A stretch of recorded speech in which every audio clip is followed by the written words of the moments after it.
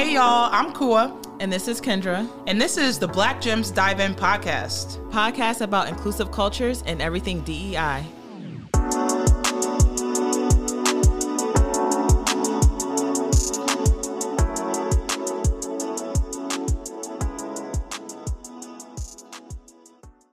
Hey Kua. Hey Kendra. We're back for another episode.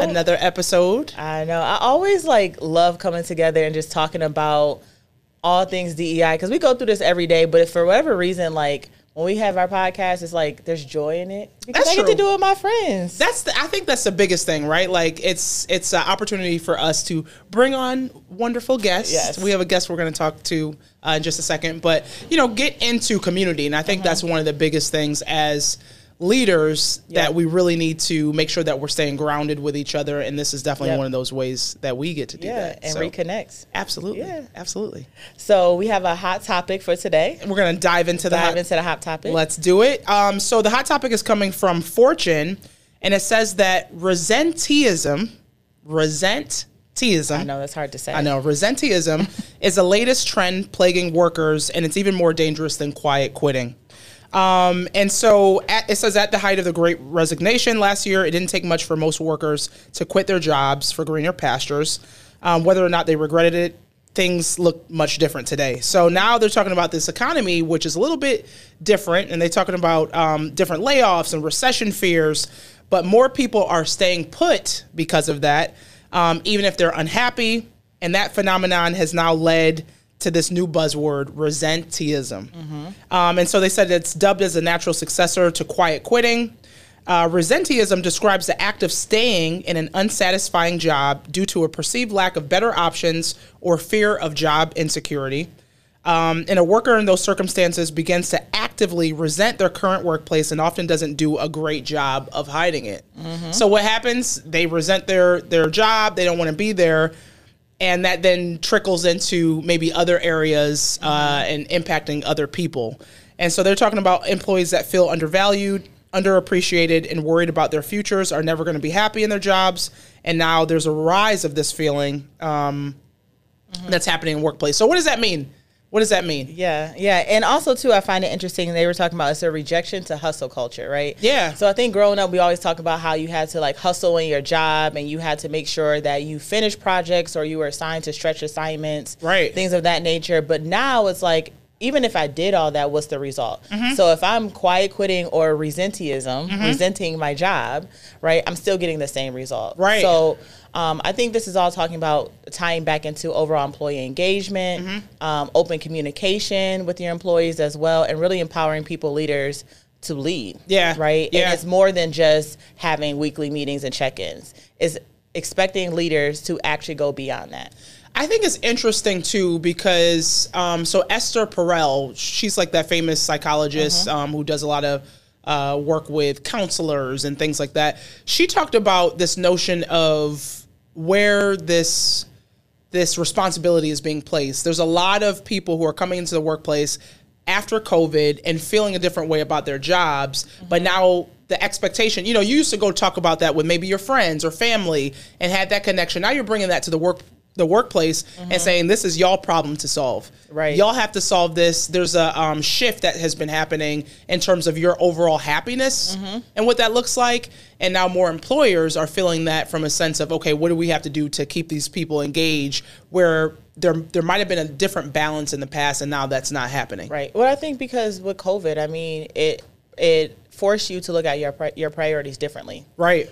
So again, if you're going to get the same result while I'm hustling, why not quiet quit or resent my job and still get the same result, right? No promotions or whatever the case may be, right? That's true. So, and I think it's happening with the younger generation. What can I do to kind of not skate on by, but again, still get the same result and maybe build my business on the side? Yeah. So I think COVID has forced people to look at things differently. Yeah, I agree with that. I think they also mentioned in the article that resenteeism should come to no surprise because more than half, and it says 57% of Gen Z workers and 66% of millennials are satisfied at their job. And this is a MetLife survey that came in 2022. So although they hate their jobs, they're staying in place because guess what? You need some money to survive. Getting benefits. And getting benefits, right? And so now we're into this next phase of what this looks like. And the reality is 2019 seems like it was just yesterday, but that was 3 years ago at this point, right? Crazy. That's Is that 3 years ago? About 3 years ago. 3 and change? About 3. Oh, about 3. Okay. So at this point, like, we are grieving what once was, but now we're in this new position of what is. Yes. And I think people are still struggling to figuring out what that new normal looks like. Yeah, and the workforce is changing, and people need tools. Absolutely. In order to thrive. Yeah. So I think this is a perfect segue to introduce our guests and what that looks like. So Absolutely. we have Miss Stephanie Pete with us. Hey. Who is, her new title is Director of Workforce Development, right? Yep. For Say Yes Buffalo. Yep. So, First of all, congratulations on that promotion. Yeah, Look, she's been working. But we always say, like, your title is your title, but Stephanie does all the things. A lot of so things. we're going to talk about all of that too. Absolutely. But Stephanie, do you want to introduce yourself to the people? Sure. So I'm Stephanie Pete. As Kendra already said, I'm Director of Workforce Development at Say Yes Buffalo. I am also co-owner of Second Chapter Bookstore. Hey. Yeah, Black-owned, Black-focused bookstore with my mom. Let's go. Yes. Well, so we're going to dive into that. We got to dive into that too, because this is something that you recently launched. Yeah, last Super month. excited about that. Timing was a little crazy Why was that? because this promotion and doubling our team and this. But you got it though. You got she does it gracefully. Yeah. She wears it gracefully. But congrats on that. Thank Yeah. you. Congrats on that. Yeah. So tell us a little bit more about yourself. Like, what does your role look like? What's your day to day? What you up to these days? So I lead our workforce development initiative. So that includes our youth apprenticeship work that was recently launched last year. So we're in our second year of our pilot. And it's really an opportunity for kids coming out of BPS, high school, to access the workforce quicker. Okay. Not everyone wants to go to college or can go to go to college, full time after graduation. So this gives them the opportunity to work, and they can take some higher ed coursework if they higher ed coursework to pursue a degree. Okay. And be able to access a full time job in 2 to 3 years where they're making at least $45,000 a year. Wow. Yeah. Which could be a game changer for Absolutely. Yes. for a lot of students, I'm sure. More than And that's half of our above the kids- salary for minimum wage in Buffalo, right? Absolutely. More than half of our kids are coming from households of like $25,000 or less. So it's literally life changing. Okay.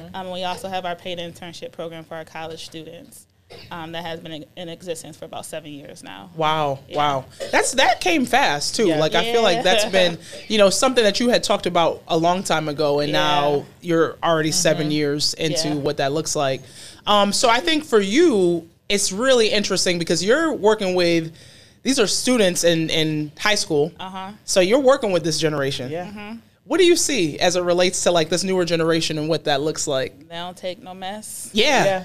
And we had one apprentice like calling us like the first week, like, they got me doing this and this, and I don't like it. We're just like, hold on, like, Okay. you got to give it time. Yeah. They are the first generation to grow up with the internet their whole lives, so there's no smoke and mirrors with them. They've seen it. They know what's happening. They've seen all the financial turmoil, and they're just like, we ain't with it. Yeah. And they really want to be affirmed. I feel like millennials kind of like kick the door in. You know, talking about self-care and work-life balance, and Gen Z is just like they threw bricks through the windows. Yeah. Like, Bricks. Yes, and they will switch a job in a heartbeat yes, too. yes. So- And for them, they'll rather like do a couple side gigs where they're not stressed out than be in a workplace where they're stressed out or they feel undervalued or disrespected. So it's different. Yeah. It's different, and from an employer standpoint too, right? Like, and also too, from an employer standpoint, because most of the time from an employer perspective, you get people in the door right after college, or they've worked a few years, whatever the case may be. But now is the time to also interview the employer, right? And so, and to shop around. Oh yeah. So it's again looking at workforce development. So for the companies that you work with, what is like some of the best practices? So for some of the apprentices who go in and they thrive and they're like, this is where I want to work after I finish this program, what are some of those best practices that you see? So we always say hire at least in twos so they don't feel alone. Okay. So if you're the only young person or the only young person of color, we are talking about BPS where 81% of them are young people of color. There's over 80 languages spoken in the district. So so if you're the only one, it's going to be really isolating. So at least hiring in twos. And we always tell them, there is multiple investments to take into consideration. So yes, there's the financial investment because you're paying them. But it's also who is going to be able to support an 18-year-old in the workplace it's not just getting them acclimated to the work, it's getting them acclimated to adulthood. So you have to really be someone who can nurture and be patient. So it's really key to find what department or what people can actually support them. Okay. Because that can really make or break the relationship. What about from a standpoint of the employer side of that? Because I know we had talked a little bit earlier around like employer readiness, because employers have to be ready to take on maybe an intern that's coming out of the Buffalo Public Schools. But what, I guess from that standpoint, what have the characteristics of those organizations been like that people like the most that are coming into those roles? I mean, I think the organizations who are vulnerable and willing to have the hard conversations so far. So we are a CareerWise affiliate. CareerWise was born in Denver. Their apprenticeship model was great, so they started to recreate it across the country through CareerWise USA. Okay. So our community is the only one that embeds racial equity into the employer part of it. You know, us say as Buffalo, we're rooted in racial equity. We take it very seriously and we're upfront about it. So our employers go through a series of racial equity learning opportunities to make sure that regardless of where they're coming in, because, you know, every organization is different. Some are, like, really progressive with their DEI strategy. Some folks, they're so small, or maybe they just haven't done anything yet. So we want to make sure that we're giving them the opportunity to develop real skills that they can use in real time to make sure they're supporting our kids. So, yeah, we're really honest about that, and it's in our MOU, so it's required. Okay. Oh, yes. Come on, MOU. Put on the sign that dotted line. Sign that line. So, and to go off of that, we were talking about racial equity, and I know we've talked about this, Stephanie, about, you know, really now you're looking at not two different paths, similar but different in terms of racial equity and diversity, equity, inclusion. And so I think when you're looking and you're talking to many employers, they're like, yeah, we have DEI, right? We don't say DEI. Right. Yeah, racial equity. So can you talk about that and what that actually means? Because a lot of employers don't always take it that step further. Yeah, I mean, you're talking about the racism that exists in Buffalo. Like, a lot of people don't want to talk about it, but it exists. We know what the statistics are. Although, you know, DEI is very broad, we're not going to get anywhere if we're not going to talk about racism. It's particularly anti-Black racism. Okay. So we're very honest about it. So we have this employer think tank series that we developed during the pandemic, and now we're bringing it back in person with funding through the Oshai Foundation. And our first topic is decolonization. We purposely did not say DEI.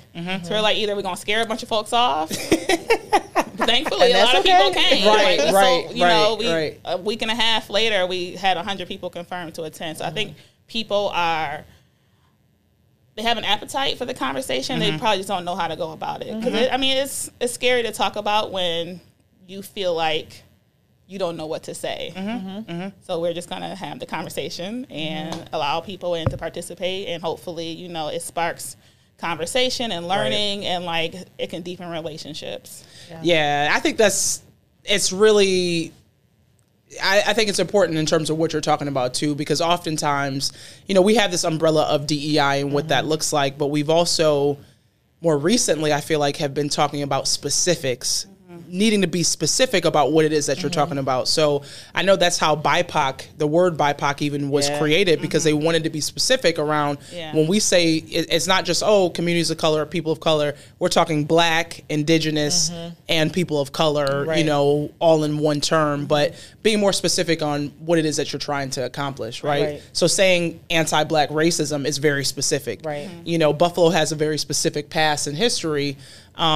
And what you find oftentimes is people, they're not all the way clued into what that looks like from a historic lens. So what are those, I guess, like the conversations that you're having with employers, and what's their ownership in that piece, right? So you're educating them to have the awareness, but then what? What happens after that? So, I mean, we start off actually, so this year was a little different. We started off with an anti-bias hiring training that we actually put on ourselves. That was 2 hours.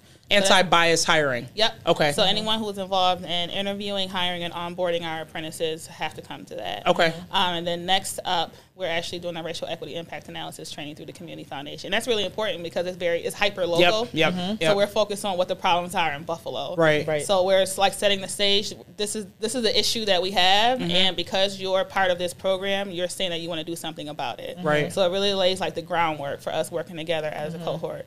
You know, we meet monthly with our employers. Again, we're the only community that does that because it's like we need to make sure we're having high touch points. You know, we're co-creating this together. Is there anything that you're struggling with? Let's talk about it as a group. So we're really like being intentional. Yeah, you have to be absolutely. intentional. And I think also too with the program overall, and you're talking about racial equity, and we always say once you not necessarily solve for it because it's going to be a journey, but once you start to have conversations about it, you can solve for so many other problems that are out there, right?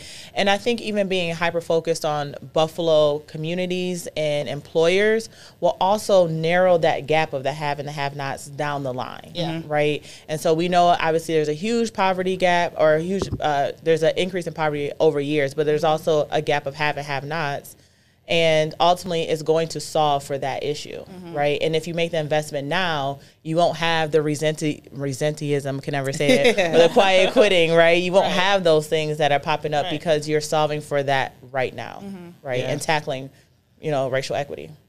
Yeah, and it's I think the other thing that we often talk about are systems, because we know that, you can do trainings and education and give people tools and share language. But the reality is, at the core of the issue are systems that have been put in place for a very long time, that are rooted in dominant cultural norms. And those are the things that we don't often get to talk about, from that lens. So I guess, even from that perspective, are you noticing these employers being open to receiving it? Absolutely. Okay. I would say even when you're looking at the roles, so our youth apprenticeship work, we're in advanced manufacturing, business ops, and IT. Interesting. So we're having folks like, I'll use M&T as an example. I love working with them. They're taking roles that are traditionally 4-year degree requirements. So like junior accountant, and saying we're going to teach an 18-year-old how to do this work. I love that. So that's something in and of itself. Yeah. We're addressing the systems that have, barred a lot of people of color from being in these roles because they didn't have that degree. But Right. they're saying, you know what, we'll show you how to do it, and you take some coursework along the way. Right. That's interesting to me, even from that lens, because we're often hearing, oh, we can't find people. Right. We don't have access. There's a pipeline issue. Right. But also realizing that, hey, y'all ain't gonna have the workforce if you don't invest now is probably a big indicator too for them. And I think also too, you were saying with just the overall engagement has been very high. Say Yes overall has created the trust with the community. Absolutely. And that for me is the foundation. Yeah, absolutely. Because, Say Yes has been around for a while now, 10 plus years. Great leader. Great people like yourself working for Say Yes. And, Dave, let's call him out because we love Dave. Yes, we do. Dave. In the street behind I might not win it. So Dave, if you listen, we got people who have your back, okay? Right. But Dave is a leader who empowers other folks, right? And so building that trust is really essential. And then you going out to community members and employers and saying, hey, we've built this trust and this credibility. Now it's time for you to come on board. And I think that is great, right? Because even when you're talking about DEI work or racial equity work within the workforce now, people feel like sometimes it's being shoved down their throat, right? It's it's mandatory. I got to stay here. I got to do this. But if you build trust over time, it's going to come, right? It's going to happen. So for folks that don't know, we always we talk because we're amongst friends. But Dave Russ is the CEO of Say Yes Buffalo. Yes. And he's built a lot of credibility, I think, in communities of color specifically, just based on how he leads, right, and being an example behind that. So give a little context where we can. So I get Dave. Right? Dave, right. come on to the podcast. We do have to get Dave on the podcast. And he said he would, so, for sure. Yeah. I guess another question I wanted to talk about, because this conversation around generations everybody is talking about. I literally was talking about it earlier today from a generational standpoint. COVID obviously had a lot to do with how the shift in work and our approach to work is, but, there's also nuance around Gen Z feeling as though, hey, we have all the information because we have access to that maybe on the internet. I'm wondering, have you seen what conversations come to mind in these, young people that you're working with and their approach to work, and what are you seeing? Any trends or anything that you've noticed? I think we're seeing that they like to integrate work and life. We have one apprentice who is blogging about her apprenticeship. Okay. And how she's navigating life, in this new space. And I will say that I think a lot of our kids are just hungry for an opportunity. They've been very humble for the most part. Okay. So we haven't seen that too much with our kids, but I know I am aware of what you're talking about. Yeah, I think even when we first launched, we had 200 kids put in almost 1,300 applications. Oh, wow. Because we had some kids who were like applying to everything. Like, I just want an opportunity. I want to do this. Okay. So I think that just shows like, They're hungry. yeah. You know, this hasn't been an opportunity for them in the past. So That's awesome. Awesome. So you're balancing the work part. Now you opened up a bookstore. Yeah. So tell us about that. How did it come about? All those things. So there was a show that got canceled because it was kind of corny. Called Single Parents. I've heard of it. Nobody has no, I've watched heard it. of it. I've never watched it, but I one heard other it. person who was watching it. That's why it Okay. got canceled. Okay. But there was a black woman on the show. I think her name was Poppy, and she had like this winebrary is what she called it. It was like a feminist bookstore. You can like go. Ooh. You can buy books or you can like sit there and hang out with your friends, drink some wine. I was like, I would go there if I had that. And so I just kept thinking about it. So I told my mom one day, we were like at Tapo actually downtown. I was like, told her about it. I'm like, I would love to do this, but focus on like black culture. And she thought it was a great idea. We started talking about it, and then, you know, we got busy, and then it was just like, okay, one day maybe. Yeah. And then she retired and then called me up, was like, come over on Monday, we're going to do it. And I was just like, oh, okay. And so we filed in February of last year and then launched January of this year. So, awesome. Like, literally, yeah. So give us some context around that, too, for the people, because we're also going to tag in the show notes where to find you. So we are, right now we're an online bookstore. We are looking for a physical location. Buffalo's still a little wild with the real estate, commercial real estate. So we're working on that. But what we're doing is actually creating the vibe that we want in our own space and other spaces. So we're hosting these like really curated book club experiences where there's a facilitated discussion, because some folks are like scared to talk about a book. Maybe you don't feel like you sound smart or like you get it. Like it can be very intimidating. Kind of, you know, it's a little snooty. Yeah, it is. I get it. It can feel very snooty. But there was like our first one was a live DJ. There was food. There was alcohol. Like a facilitated discussion, so you can just hop in. You know, we made it very like approachable. Yeah. So. Yeah, so that's what we're trying to do. Okay. Like get people excited about reading, bringing people together, like celebrating the Black experience. Yeah. So it's been fun. That sounds like a vibe that I need to check out for sure. You said you had me at DJ and wine. Well, the wine or but alcohol. Food, alcohol. All the things. All the things. So right now it's for just adults. Are you thinking about bringing it down to the kids level? Yeah. Or? So my mom's a retired teacher, so she's focused on nice. Yeah, she's focused on a family literacy series that she's actually playing that right now. I love it. Yeah, so up next we're doing it. We focused on Black Joy, Stories of Resistance, Resilience, and Restoration, an amazing book. So we sold out pretty quickly, and there were a lot of people who wanted to attend. So we're doing another one at the end of this month, but we're doing a brunch. So it's going to be, we're going to remix it. Oh, see, and brunch. Okay. I love that. That's definitely curated. Yeah. And I like that because you're going to get people, like you said, the average person who may be intimidated to go to a book discussion. And I love that. Yeah. So where can the people find you? Secondchapterbookstore.com. Secondchapterbookstore.com. Okay. Any social media handles you want to shout out on that? Same thing on LinkedIn, because I'm old. Facebook and Instagram, which are social media manager handles, because I refuse. There you go. I refuse. Yes. Why you refuse? I'm tired. Okay. Yeah, it's a lot. That's fair. It's a lot. It is a lot. You heard she got a social media manager, y'all. Yeah, we started this intentional, like knowing that there was no way, because I work so much, that I could handle all those things. So having a bookkeeper, our web developer, like on retainer. So if there's like a big edit, like, hey, you handle it. Because I mean, me's trying to figure it out for 2 hours. I'd rather pay you to do it in 30 minutes. Yes. We talk about outsourcing all the time. It's just you have to be realistic. You can't do it all. You just finding your level of genius too. Right. Like where's your time best spent? Yeah, I do what I'm good at, the book stuff, the events. Yeah, the ordering of the books, and then my mom handles the operation side, works with the bookkeeper and all that. I love a mother-daughter duo. I love it. It's fun. It's fun. We'll argue like business partners, and then she'll like give me the look like, I'm still your mom. Like, all right, guys gotta fall in line now. Right. Like, all right, ma. Okay. I love that. So, do we want to go to gem of the day? Let's do it. Yes. What's your gem? A colleague of mine recently was trying to get me to understand that I need to let things go. I don't remember who. I think it was Deirdre Wright. I'm in the Institute of Nonprofit Practice cohort. I think it was her who said it, so I'll give her credit. So hopefully I'm right. She said, I have to learn how to invite people into my passion. Explain that. invite folks in about the things that I'm excited about, the projects I'm working on, so they're excited about it and can take on some of the ownership. Of Okay. The work. Okay. I'm so very used to, I'm from nonprofits. Yeah. Like, I'll do it. I'll Yep. figure it out. Yep. I'll get it done. And Yep. I'm learning to okay, And you that's can help, and Yes. you should want to help, and here's how you can do this, and delegating and Yeah.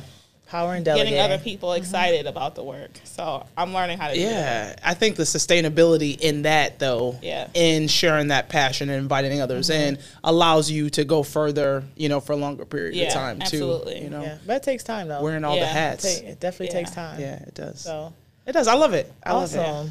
Well, we're super excited to talk to you today. you. Thank you for Thank you coming for on. inviting me. Yes. Did you want to shout out any other? Listen, she says you don't like the social media I side of it. know. I want to say where people find you and information On me? on you, Say Yes, and the program. Okay, so sayyesbuffalo.org. We're also all over social media. For me, primarily LinkedIn. LinkedIn. I enjoy it. Stephanie drops all the She gems on be on LinkedIn. LinkedIn. I'm like, I what like is she be on LinkedIn because LinkedIn? it's not an aesthetic. It's just words. I don't like dealing with the aesthetic of Instagram. It's I too can see much- that. It's too much work. I can see that. I can see that. Yeah. Yeah, but Stephanie be dropping gems on LinkedIn, so follow her. Stephanie Pete Yes. on LinkedIn. Well, thank you for coming on the show. We Thank truly you. appreciated This was fun. the conversation, and we will tag everything in the show notes. Yes. So, Okay. Thanks, Steph. all right, Thank y'all. you. Another episode in the Bye. books. Peace.